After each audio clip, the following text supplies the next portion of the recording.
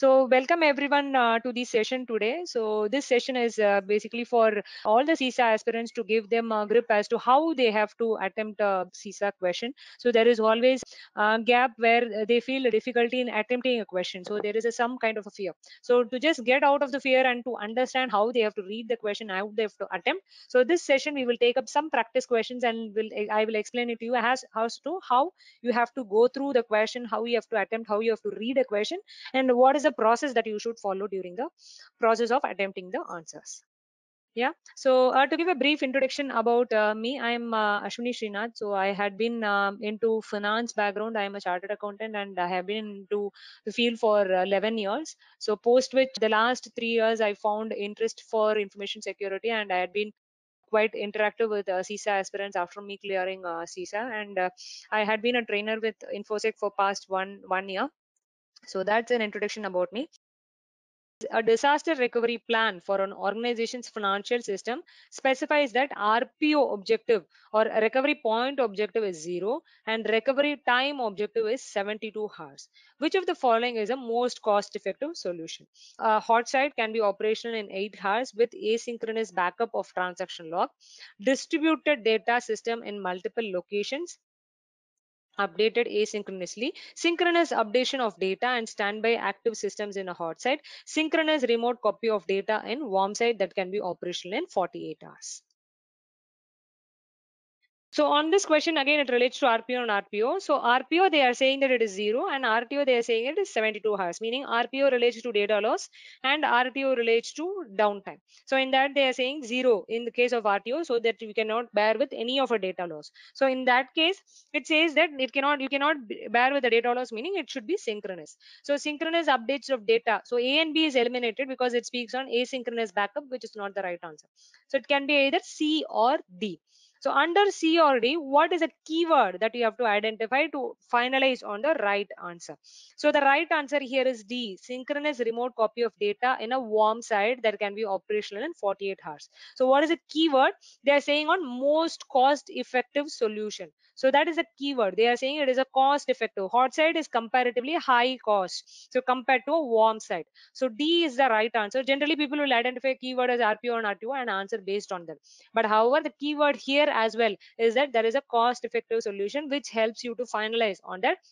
And D is the right answer. Synchronous remote copy of data so that you ensure that RPO is 0 in a warm site that can be operational in 48 hours. So D is the right answer for this option. So understanding RPO and RPO concept is right. Behind that, you have to understand the concept behind most cost effective. In that, it is tested and which is most cost effective, hot site or warm site. So D is the right answer. So if a question like this is very difficult, then the weightage for this question will be comparatively high. So it will have a value of 500 points compared to 200 to 800 score. It will carry a higher point. Yeah, if you are able to answer this right, then your scoring will be comparatively high. So D is the right answer for this question. Which of the following would be most important for an auditor to verify when conducting a business continuity audit? Data backup are performed on timely basis. Recovery site is contracted for and available when needed.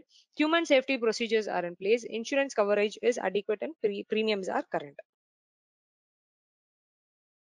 So this question is specifically related to importance in the BCP. So in the case of business continuity audit, which is more important? So the first and foremost, the business continuity planning will always define that human securities or the human resources of the organization are very important in place compared to other processes. So C is the right answer where human safety procedures are in place. Sometimes the question is very clear. Sometimes the question speaks on what is the evacuation plan. So whenever they speak on evacuation plan, that is related to human.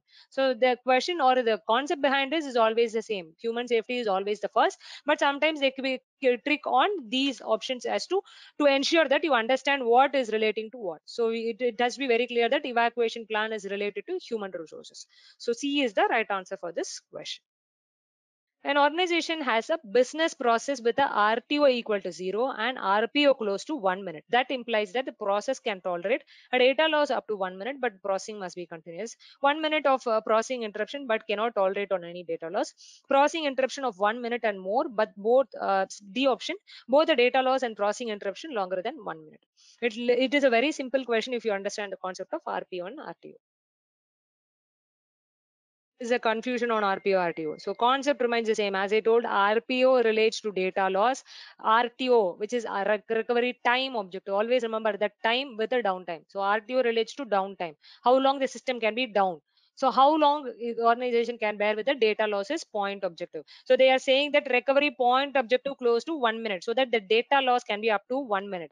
So in that case, the data loss up to 1 minute, but the processing must be continuous, so that there is no downtime. So A is the right answer in this question. So understand RPO relates to data loss and RTO relates to downtime. So then it will easily you will be able to identify what is what. So if they say that RPO can be close to 1 minute, so that you can have a data loss up to 1 minute, but RTO is zero, meaning it should be continuous. So there should not be any downtime. So that means the processing must be continuous.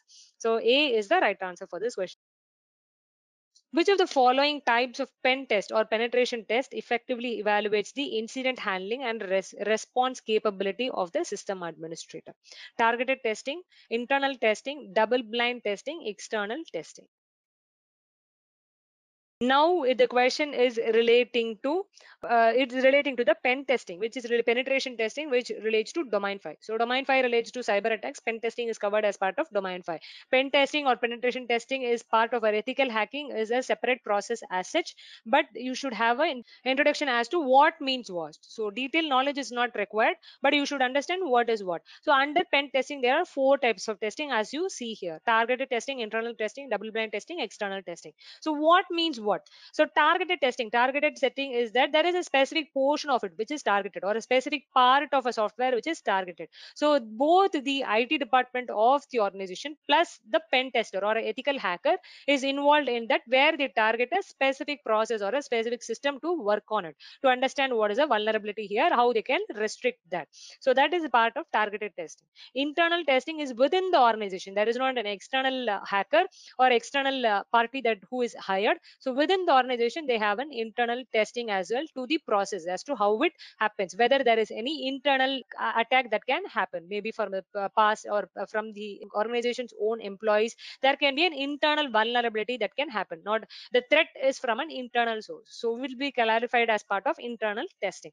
What is an external testing? External testing, there is an ethical hacker who is hired and the organization is aware of it. This is very important. There is an external hacking that is done, and the organization is well aware of that there is an ethical hacker who is hired, who is working on it to check on the system. So the IT department of the organization is aware that there is something that is happening to do check on the systems. That is part of external testing. Double blind testing, what is a double blind testing? Meaning both of the people are blinded. So in that case what it means, the ethical hacker is not given any detail. For example, he is given a detail as to go and hack XYZ system of ABC company. So that is what is the information that is given for the ethical hacker. Other hand, the organization's IT department is never aware that there is a ethical hacking that is happening. So in that case what happens, it is like a true hacking or a true attack that is happening in the organization, because ethical hacker is doing an hacking, as well the IT department is not well prepared to see that hacking that is happening. So in that case that is more effective. That is like a real attack that is happening, but an informed attack which is happening.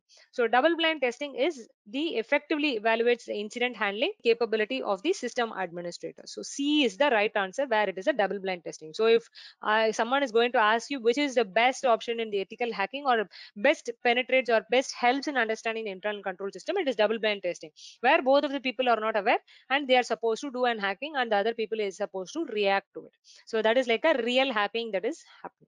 So double blind testing is the answer for it. To understand the right answer, you have to justify, or you should understand all of the options here and justify that why it is wrong. Yeah, so C is the right answer for this question. When reviewing a digital certificate verification process, which of the following findings represent the most significant risk? There is no registration authority for reporting key compromises. Certificate revocation list is not current. A digital certificate contain a public key that is used to encrypt messages and verify digital signature. Subscribers report key compromises to the certificate authority.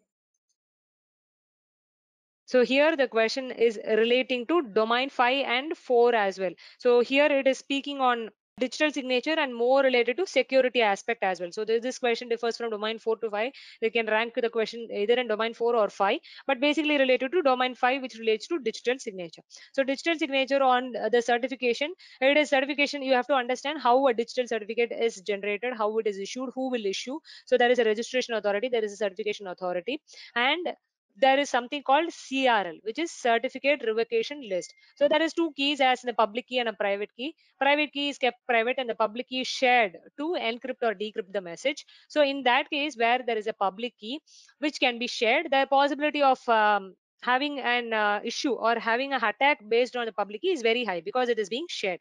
So private keys are also always kept private, so the type of attack or the probability of having an attack is very less.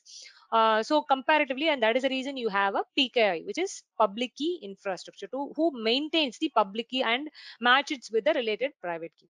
So in that case, auditors should be concerned more related to security aspect of it. So if a certificate of a public key is compromised, then the related private key on the public key should be blocked, meaning it should be included as part of CRL. What happens if it is not part of CRL?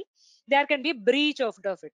So if a public key is already compromised, then it can get attack the private key along with it, and the data gets corrupted or the data gets compromised. So in that case, your CRL, the certificate revocation list, should be up to date. Yeah, imagine that you have a debit card, right? And your debit card, when it's lost, what you do immediately? You call the bank and block it immediately. So it is added that even if someone tries to use that card, it will not be valid enough, right? So that is part of the certificate revocation list. So the certificate revocation list or the CRL should be very much current.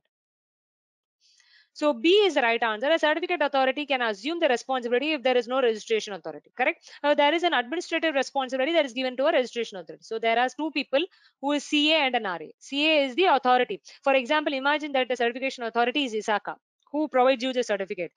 You have an infosec where they enable you to get a membership, right? So he is another person who is working on your behalf to get yourself registered with ISACA. What if infosec is not available? The ISACA itself can get you registered. You can take a step and you can yourself get it registered, right? So that is not an issue. So a certificate authority can assume the responsibility if there is no registration authority. If a certificate revocation list is not current, then then there could be a digital certificate that is not revoked but can be used for unauthorized or fraudulent activities when the public key is compromised. Digital certificate can contain public key that is used to encrypt the message and verify digital signature. Therefore, there is no risk. Subscribers reporting key compromises to CA is not a risk because reporting this to a CA enables the CA to take the right answer. So that is the questions that I have now. So hope with this you will be able to attend at least have an understanding as to how you have to read a question, how you have to attempt a question, how you have to justify the question, and how is that you have to prepare yourself for the concepts. Thanks everyone.